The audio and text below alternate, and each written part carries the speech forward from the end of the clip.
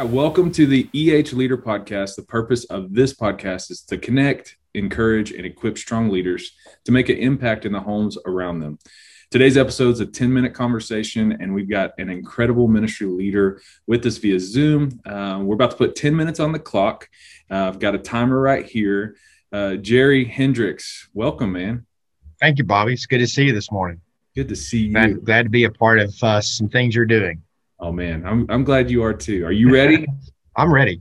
You ready? All right. 3, 2, 1. 10 minutes on the clock. Jerry, tell me where you're serving and what you do. I am the pastor of First Baptist Church in Sweetwater, Texas. Sweetwater is 40 miles west of Abilene. If you don't know where Abilene is, I can't help you. I mean, I could, but I'm not going to. But we lived 10 years in Houston, and when we moved to Abilene, people didn't know where it was. So I realized that not everyone knows all of the different areas of Texas, but that's where we are. All right. Sweetwater, do you know the population off the top of your head? It's about a little over 11,000 people. Okay. So several major corporations here, but a lot of people travel to Sweetwater to work. Yeah. As far as, is your church a community church or a regional church? What would you say? It's hard to say in the context out here. In probably big surveys, it would be considered rural. I mean, that's the demographic we get for our hospitals and school districts. But we're a pretty good hub here for some of the outlying communities that are pretty small towns. A lot of 6-man football around us. So smaller schools that depend on us for all the essentials. Gotcha. So in Sweetwater, Texas, tell me about your family. Sharon and I have 2 adult children. Sarah is an educator. She's a 5th grade teacher.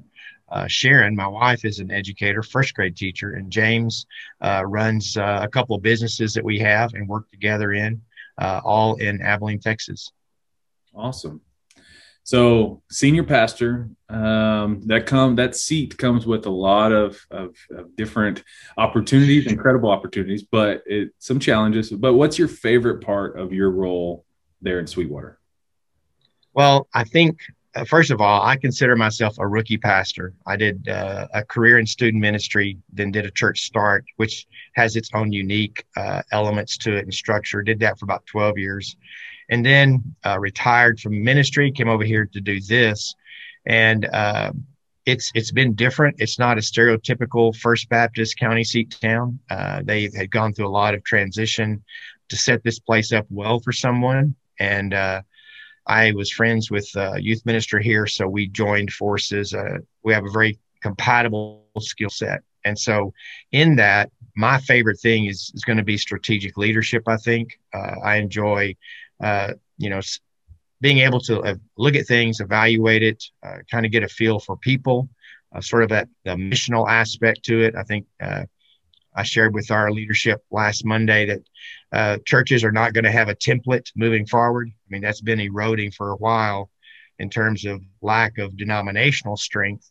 But with COVID and different skill sets and things that it's going to take to develop a congregation and families, every church is going to have to discover what being on mission means, I think. And I enjoy that. Now, there's challenges to that and difficult times, but that's where I thrive, I think. That's awesome, man. So the flip side of that question, this is a safe place, and listeners, ministry leaders, yes, there is safe. Like, what is something that maybe you do that's not your favorite thing to do, but you try to do it the best of your ability? It's not a weakness, but maybe a growth area or something that's on your plate that you're like, this is what I do. No, it's a weakness, and I'm not growing there. But it's systems. And the frustrating part to me about that is systems are somewhat administrative. And the deal is, I know how to do them. I just don't spend time doing them. And the reason I don't spend time doing them is it just frustrates me. I felt like administration was I had a friend that was really good at that. It's like 2 steps forward, 1 step back, or maybe 1 step forward and 2 steps back, but it's always starting over. And that just frustrates me. But Teak, my associate here, has that skill set. And so we're able to cover a lot of ground for, a small church kind of situation. Yeah. So Yeah, even, definitely. yeah, even in maybe a weakness or something that you don't necessarily love to do, you find people that do have those strengths to bring them in. That's awesome. That's leadership. Well, So, well, yes, but what I've learned through my years is that those people are really hard to find, yeah. and that that can understand it and keep it from bogging down. And you've seen that in probably particularly larger organizations. Sometimes that administrative type or that mindset, they get so stuck in those systems, they keep the train from moving forward. And Yeah. but so yes, I've probably worked with 3 or 4 in my career that really excelled in that area. That's interesting. So about 5 minutes left on the clock. Part of Empowered Homes is our heartbeat is how do we connect church and home? How do we make discipleship more than just coming to a building on Sunday morning? Like, how do we do that? So my question is, like, what are you doing intentionally to connect church and home, to equip people to live out that everyday discipleship? Well, for one, I think the most important thing we've done is we talk about that every week, and we try to measure ourselves and evaluate and see how well we're doing there. Our children and youth ministers, they have done a really good job coming out of COVID, where everything went from live to digital, which eventually, and we did well with that. I know some people didn't have that skill set for that to work well, but we were energized. We had a good number of people engaged. But then coming back into that, we're able to ask some really difficult questions about what we were doing now that we're in this hybrid. What changes can we make? And then what will we look like going forward? But it made us, we were already doing a few things. We had a few hooks in the water with families and homes pre-pandemic, but it just, the whole at-home situation just brought to light us more opportunities. And if you remember, we called you right off the bat, because there were 2 people that I knew in ministry that had kind of walked ahead of anything that might come up like this. And so you were one of the ones that we talked to, and Teak still uses the phrase that you landed with us, that the home is plan A, the church is plan B. And so he said it in our leadership Monday night. So it resonates with us. So we take a lot of what he's done, like he just completed a Lenten series for the youth ministry. And within that series, there's several pieces that involve family and home and parents. And so, obviously always the challenge is getting buy-in and ownership from that end of it. But it's really, to me, the cool thing is just that process that we go through now to think through how's this going to reach family. And how can we kind of help them, give them the tools to structure something to continue that conversation? So church-wise, I started writing a Bible study that goes with every sermon. That Bible study's online, and we encourage that to be used in homes. And then probably where the next big step for us is really being able to follow up with those things. This Lenten series will be the first pretty intense connection, I think, to families and involving them in something that's going on with their students.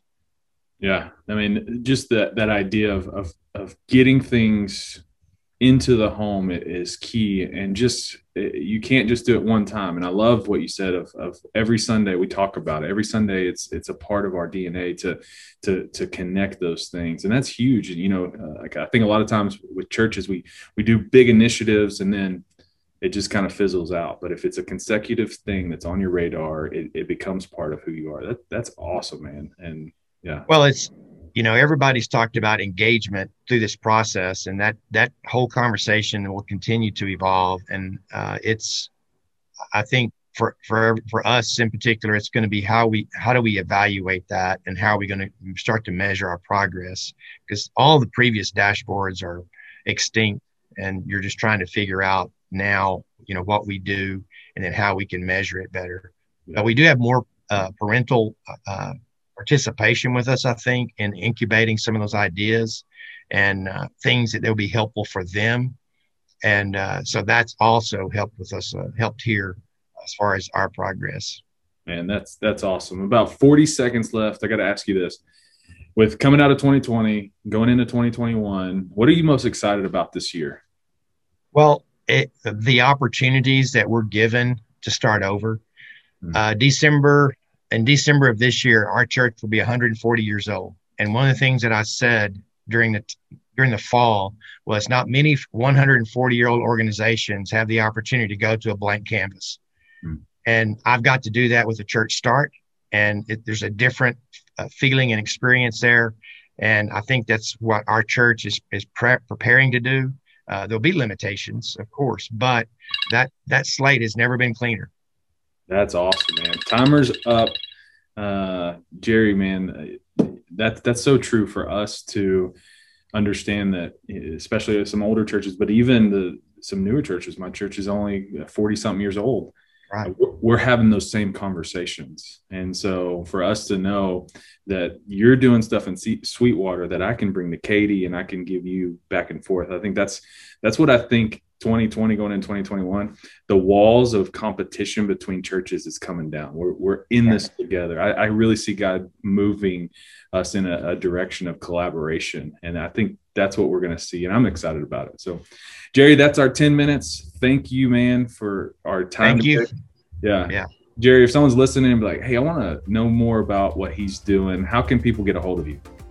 Just email me, jerry@fbcsweetwater.org, and I'll be glad to continue that conversation. Thank you, Bobby, for your influence and what's going on here. Appreciate you and love what you're doing. Yeah, man. Thank you. Thank you, Jerry. You bet.